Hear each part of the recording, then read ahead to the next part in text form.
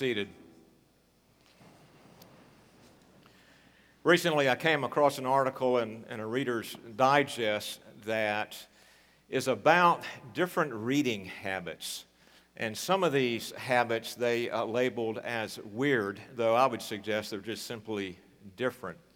So, for example, some of these reading habits, I'll just list a few that apparently some people, when they're reading a book, they move their lips, they lip the words. And if that describes you, then you practice a sub-vocalization, according to the experts. Now, this might be weird, and I hope I haven't offended anyone, but apparently one habit is actually smelling books that you might read.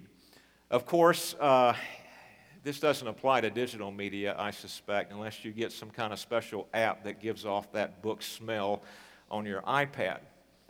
And then there's a habit that I practice, I'll admit it, a habit of having multiple books that you're reading at one time. Maybe that's why I can hardly finish a book, because I start one, put it down, and start another. But my favorite reading habit is this one. You begin reading a book by reading the last page. In other words, you begin reading by discovering how everything is going to turn out, and then you go back. Now, Reader's Digest said this was weird. I'm not saying that it's weird. It's different, but it certainly is not my practice. That would ruin the story for me. But, believe it or not, at the University of California, San Diego, research has been done.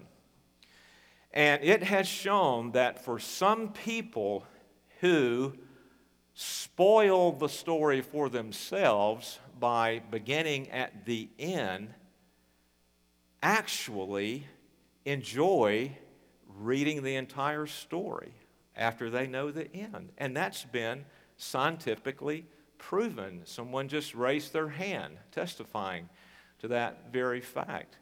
And in fact, the research further shows that they not only enjoy reading, they find it easier to read knowing how things are going to work out, and they're able to focus more on the deeper meaning of the story to gain deeper understanding. Well, that's simply not my practice. I can't quite understand someone doing that, but I appreciate people who do that. But there's one story, however, where I am so glad I know in the present day how things are going to work out in the future. You see, there's one story I'm glad has been spoiled for me, and it's the story of salvation. And we have an example of how the story of salvation is spoiled for us by beginning at the end in our text today from 1 Peter in chapter 1. So Peter is an example of a spoiler of a great story.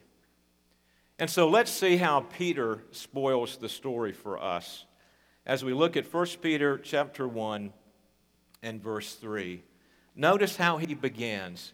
He begins at the end of the story of salvation. He begins in the future. He begins really that last day as eternity is ushered in. And Peter writes, "Blessed be the God and Father of our Lord Jesus Christ, according to his great mercy. He has caused us to be born again to a living hope through the resurrection of Jesus Christ from the dead, to an inheritance that is imperishable, undefiled, and unfading, kept in heaven for you, who by God's power are being guarded through faith for a salvation ready to be revealed in the last time." Do you see how Peter spoils the story in the most glorious way for us, the story of salvation? He begins at the last page of salvation's story. He reminds us of that glorious end, what is waiting for God's people when they get to heaven. There is this glorious ending, this promised inheritance that is being kept safe and secure for you and me, for all those who have been born again by God through Jesus Christ and His redeeming work. That's how it's going to work out in the end for the people of God. Isn't that great? That's the end of the story. And why would Peter be such a spoiler of the salvation story for us? We find the answer in verses 6 through 9, which really are the verses that we will focus on today. So if you have your Bibles open, read along as I read aloud, beginning with verse 6 of 1 Peter chapter 1. Notice how he begins. In this you rejoice. In light of what I've just spoiled for you in verses 3 through 5, you rejoice. Though now for a little while, if necessary, you have been grieved by various trials, so that the tested genuineness of your faith, more precious than gold that perishes, though it is tested by fire, may be found to result in praise and glory and honor at the revelation of Jesus Christ. Though you have not seen Him, you love Him. And though you do not now see Him, you believe in Him and rejoice with joy that is inexpressible and filled with glory, obtaining the outcome of your faith, the salvation of your souls. And as we will spend some time reflecting on these words of Peter, having described the future, now turning to the present day, let us pray. God our Father, thank you that indeed the story of salvation is spoiled in the sense that you have clearly revealed the glorious end of our salvation, and that is such a blessing for us as we live today in light of that future glory. Enable us to spend a few moments reflecting upon that you would encourage our hearts, and that we might more and more experience joy. For Jesus' sake we pray. Amen. So our theme today, God plans trials. God has a purpose for trials. And the result of God's purposeful, planned trials, the result is for the believer joy today, a present joy. So we learn several truths about trials in verse 6 as we look at the plan for trials. And the first thing we learn is that trials are inevitable. Have you figured that out yet? Look at passages like Romans chapter 5, verse 35, Hebrews chapter 10, verses 32 through 36, and James chapter 1 and verse 2. And in those scriptures, we are told that God's people face trials, various kinds of trials. So James 1 verse 2, count it all joy, my brothers, when you meet trials of various kinds. Jesus spoke about trials and suffering in Matthew chapter 5 and Luke chapter 6. And now Peter testifies to the reality of the believer facing trials when he says in verse 6, you have been grieved by various trials. Now, it's always important for us to ask the question, okay, so Peter wrote this, so to whom did he write this letter? Who were the original hearers? And we're told in chapter 1 of verse 1 that the original hearers are elect exiles of the dispersion. And it would be tempting to think that Peter is strictly speaking to those believers in the first century that were scattered because of persecution all throughout the known world at that time. And that did happen, but Peter's point and the identity of the elect exiles here really refers to something much broader than just simply someone physically being dispersed or exiled to a foreign land. It really refers to spiritual exile. It really refers to every elect person of God. In other words, what Peter is saying here, I write this to elect exiles. I write this to believers who are living in a foreign land, this earthly existence, who are on a journey in this foreign land. And as they journey, they are facing all various kinds of trials as they journey to their true home, which is heaven itself. And did you pick this up in the passage that J.C. read earlier from Isaiah chapter 35? God making a way in the wilderness for His people to pass in safety and joy to the promised land, to our true home, Zion, heaven. Peter's writing to you and me as much as he was writing to the believers in his days. We are elect exiles. And Peter tells us that elect exiles on their journey home will face various trials. On the way, we may face persecution. On the way, we may face a struggle with sin. On the way, we may encounter spiritual dryness. On the way, we may deal with complacency. On the way, we may have a conflict. On the way, we may suffer the consequences of living in this fallen world. On the way, we may get sick. On the way, we may suffer the death of a loved one. On the way, we will encounter various trials. The you in verse 6 is you and me. We are the elect exiles. We're on a journey, and we're facing various trials. Now, the second thing we can learn about trials is this, and I hate to break this news to you, trials are lifelong. And so, Peter writes, now for a little while.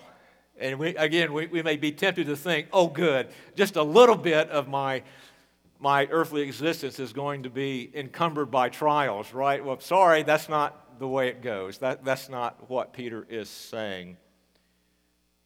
A little while encompasses the whole of one's earthly existence from birth until physical death. That's the truth of the matter. And what Peter is saying here is that these various trials we will encounter the span of our total earthly existence. But yet, a little while will seem like a very little while once we reach glory and look back on our earthly existence. You see, we pick up this in passages like 2 Corinthians 4:17, where Paul says, for this light momentary affliction is preparing for us an eternal weight of glory beyond all comparison. Now, this is what I want you to do. Think about your life story, your storyline up to this point. And as you look back, don't you see all kinds of various trials that's part of your story? Don't you? And what Peter is saying, okay, as you're considering the storyline that God has written for you, and as you look to the future for that which is yet to come, know that various trials will be there as well. That's reality on this journey as elect exiles. And the third thing we learn about trials is they're planned. Peter writes, if necessary. And the NIV is translated, had to.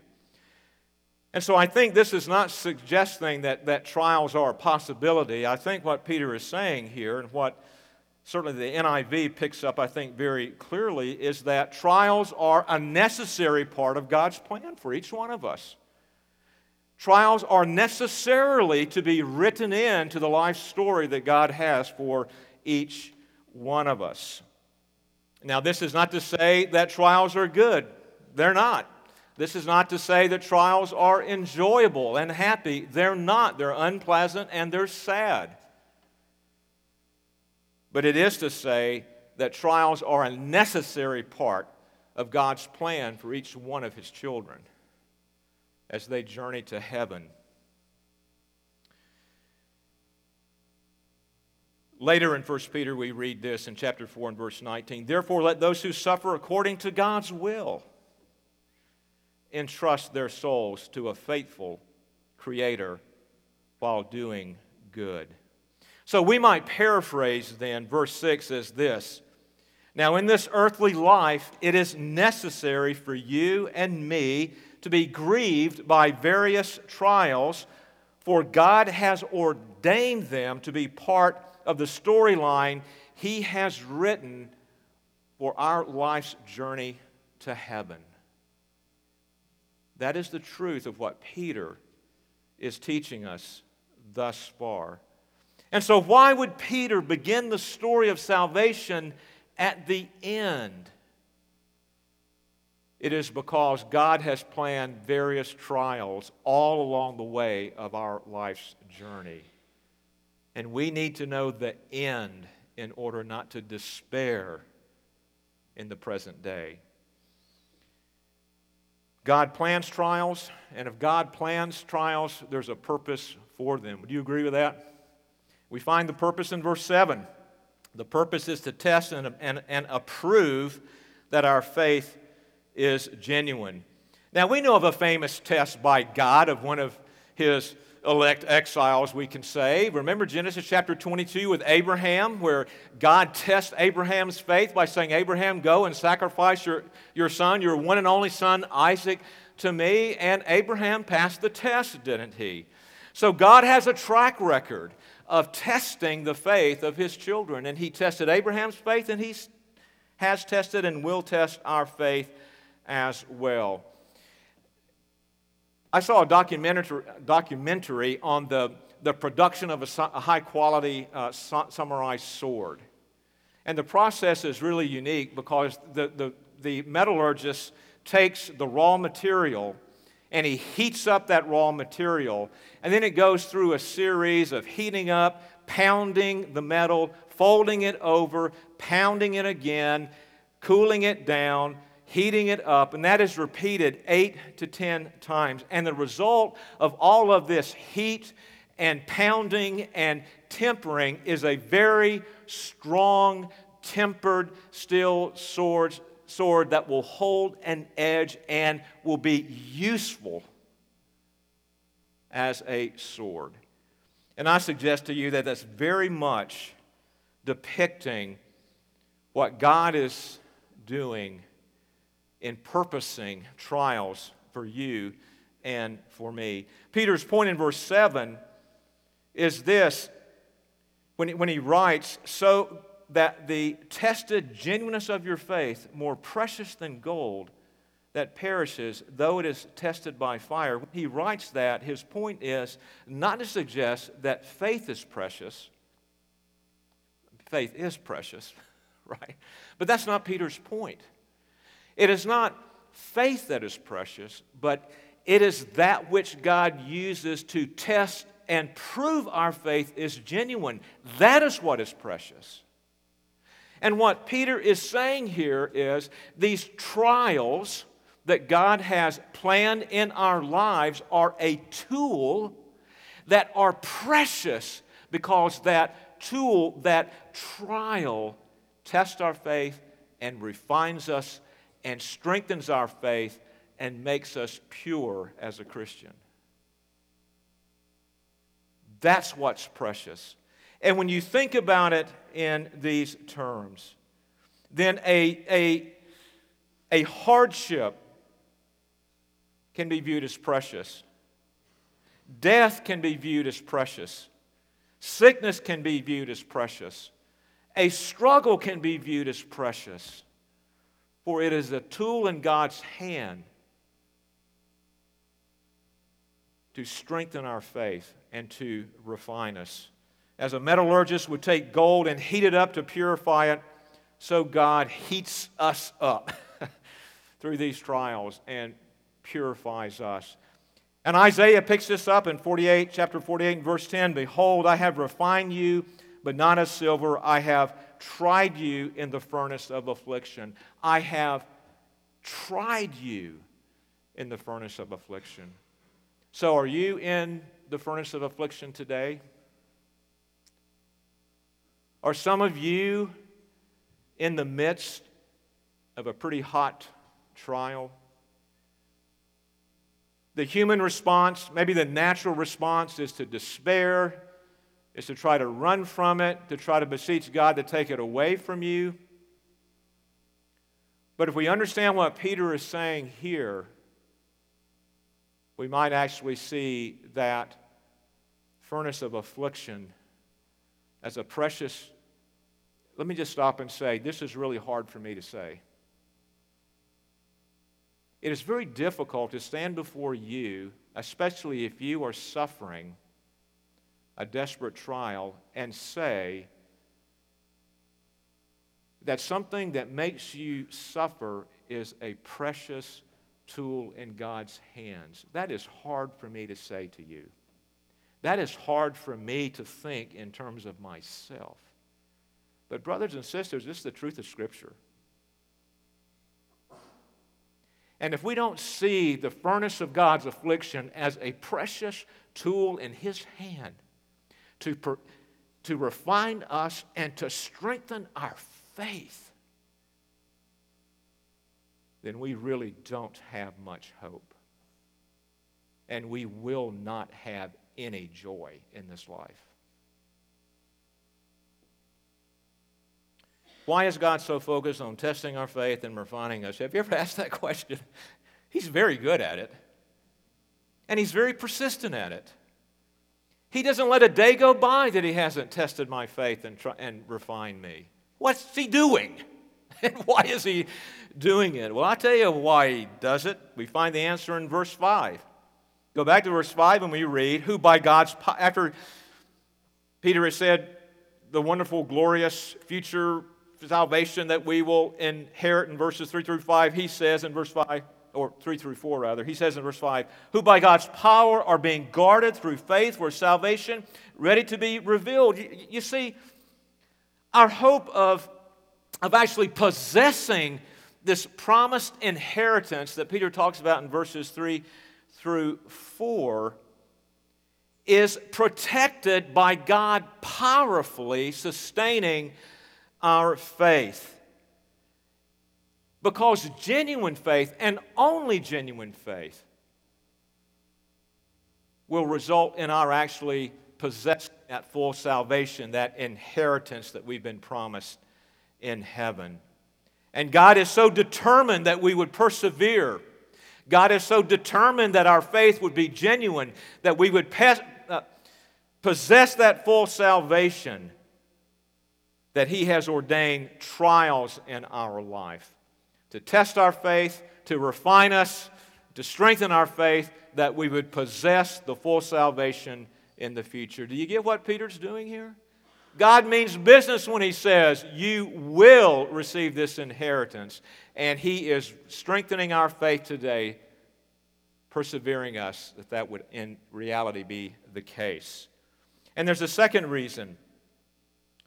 The other part of this answer, why is God so fixated, in the glorious sense of that, to refine us and to test our faith, we find in verse 7, where verse 7 refers to the second coming of Christ, the revelation of Christ.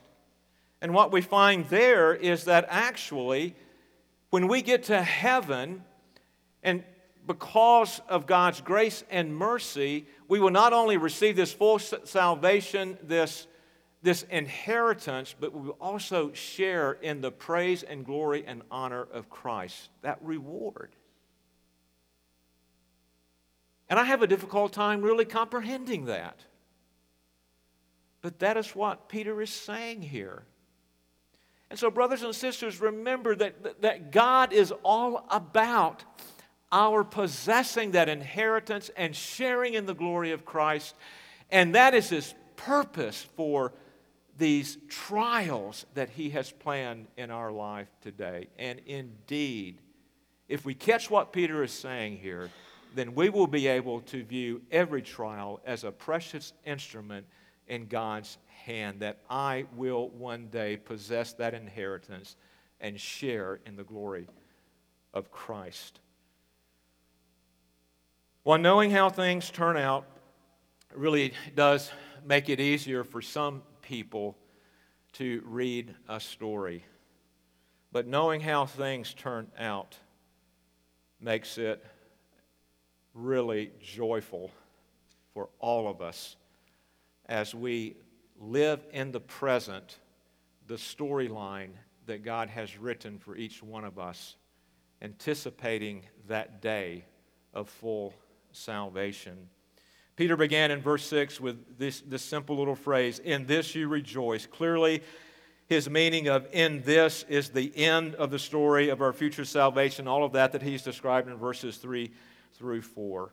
And knowing the end of the story of salvation enables us, this is what Peter means, enables us to have joy today. That is, to have joy in the present, even as we face various trials. And this present day focus, Peter having in verses 3 through 4, cast our eyes upon the future. Now in 6 through 9, our eyes are in the present. This present day focus is shown in verse 8. Here Peter gives us two parallel statements, and I'll just simply summarize them as you read them for yourself in verse 8, where Peter basically says this: the object of the believer's love is one they have not seen, Christ who is in heaven. And the cause of their joy is one whom they trust, though they have not seen. Again, Christ ascended in heaven. And Peter's point with this parallelism is to emphasize the fact that when he talks about "in this you rejoice," that he's talking about not a joy that we will have in heaven and will truly have joy in heaven. He's talking about joy that we have today, in the present, on this journey, as our life story is unfolding, and as we are progressing towards heaven, and as we are facing various kinds of trials. We are to have joy. And knowing the end of the story makes all the difference for us. Because as our heads are down and we are under these various trials, we know how things are going to turn out. And Peter says that really is the reason we are able to have joy today. And then Peter says this joy is inexpressible and filled with glory. And why is this joy inexpressible? It is not that we can't explain joy, but it's inexpressible in that the joy that Peter is talking about is not from a human source, but from a divine source. In other words, it is joy that God works in us. And as such, we are able to have confidence in God and this future plan that He has for us in the midst of trials, and have joy. This is how one commentator put it. It is thus this present joy lit up by the light of eternity and allows the Christian to be sure of the future salvation with its attendant glory despite the present circumstances that militate against such confidence. Now that's a mouthful, and you may not understand a word I just said. I'm not so sure I do. But I think what this writer is saying is this: joy is not rooted in our circumstances. Joy transcends our circumstances. Joy is rooted in the heavenly realities. Joy is from Jesus Himself. And in that sense, we have confidence and joy in the midst of our life's journey facing trials. And this note of confidence is strengthened by the good news of verse 9, which really speaks about this outcome of our future salvation, that it's guaranteed. And it's guaranteed to those who are suffering in God's school of affliction. And surely, with such a confidence and such a guarantee of a future salvation, and knowing that and resting in that and believing that, means that we have joy today because we know how the story is going to end. Think about that. Think about what you're suffering with today. Think about a trial that is upon you today. and think about what God promises you in the gospel of Jesus Christ. Think about what you will enjoy and have in heaven. Think about the inheritance that is kept safe for you and for me. Think about that one day we will, again, I just can't fathom this, but one day we will share in the glory and praise and honor of Christ. It's all His. He only has a right to it, but He shares it with us. That's our destiny. That's our future. That's the end of the story. And that gives us great confidence, and that gives us great boldness. That roots our joy in these heavenly realities, this future salvation we have in Christ Jesus. Joy transcends personal circumstances. And the very last verse of Isaiah chapter 35 that was read earlier just so beautifully summarizes this for us. As there in Isaiah, God is encouraging His people, I am making a road straight to heaven for you, although it may not seem all that straight to you. And it's a road that is safe. Nothing's going to ultimately harm you on that road. You may get sidetracked a little bit, and you may be hindered. You may get a flat tire, but yet you will reach the end. You will reach heaven. And then we read this, and I just love this. And the ransom of the Lord shall return. Doesn't say the ransom of the Lord might return, hopefully will return, but shall return and come to Zion with singing. Everlasting joy shall be upon their heads. They shall obtain gladness with joy, and sorrow and sighing shall flee away. That describes the end of the story. And Isaiah 35:10 is a verse that we can have in our hearts and minds to remember as we are going through a trial. That we might have joy in the midst of that trial because we know the end of the story, and it's a glorious end. Well, one episode of my life's journey, believe it or not, is a meal that I had in, probably 1984 or 5. Ray and I were up in the Boston area I was going to seminary, and we had some friends that came in to visit us that had a whole lot more money than poor seminary students had. And so they wanted to give us a treat. So we went down into Boston and ate at one of the famous restaurants in Boston, Jimmy Harborside Restaurant. And we had to wait 2 hours to get in, but it was worth every minute of the wait. And so we go in, we're seated, and we're looking at the menu, and one of the waiters is walking around with a platter of scallops that have been sauteed in butter and garlic. And he puts one of these really large butter-soaked scallops on my plate, and I began eating that scallop, and it's probably one of the best things I've ever eaten in my life. Do you remember that, Renee? And I thought to myself, wow, if this little freebie, although I'm sure it wasn't free, if this little appetizer is any foretaste of what this halibut is going to taste like that I ordered, I am in for a treat. A foretaste of something better. See, I think that's what Peter is telling us here. That the joy that we have today is a foretaste of something better. So as we, God has written a story of salvation. And part of that big story of salvation, He's written our storyline in there. And in that storyline that God has written, He has just crammed it full of various trials. But He has a purpose for those various trials, doesn't He?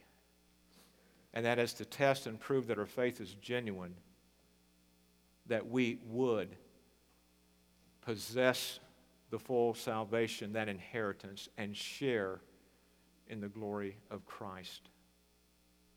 And these various trials result in an opportunity for us to have joy. In other words, think of various trials in your life resulting in receiving a scallop, a foretaste of something better. Think of the various trials in your life as an opportunity to have that joy that is rooted in heaven itself as a foretaste of the complete and full joy that we will have unhindered in heaven.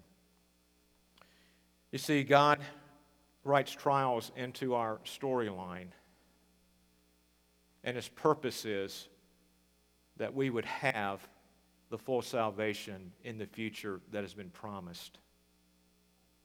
But also part of that story is this, that in the midst of the greatest trial and lesser trials, any trial, His people will have joy today, joy in the present. And for so many people, joy in the present seems like a fleeting thing. But God's Word says it is the norm for you and me. We know the end of the story.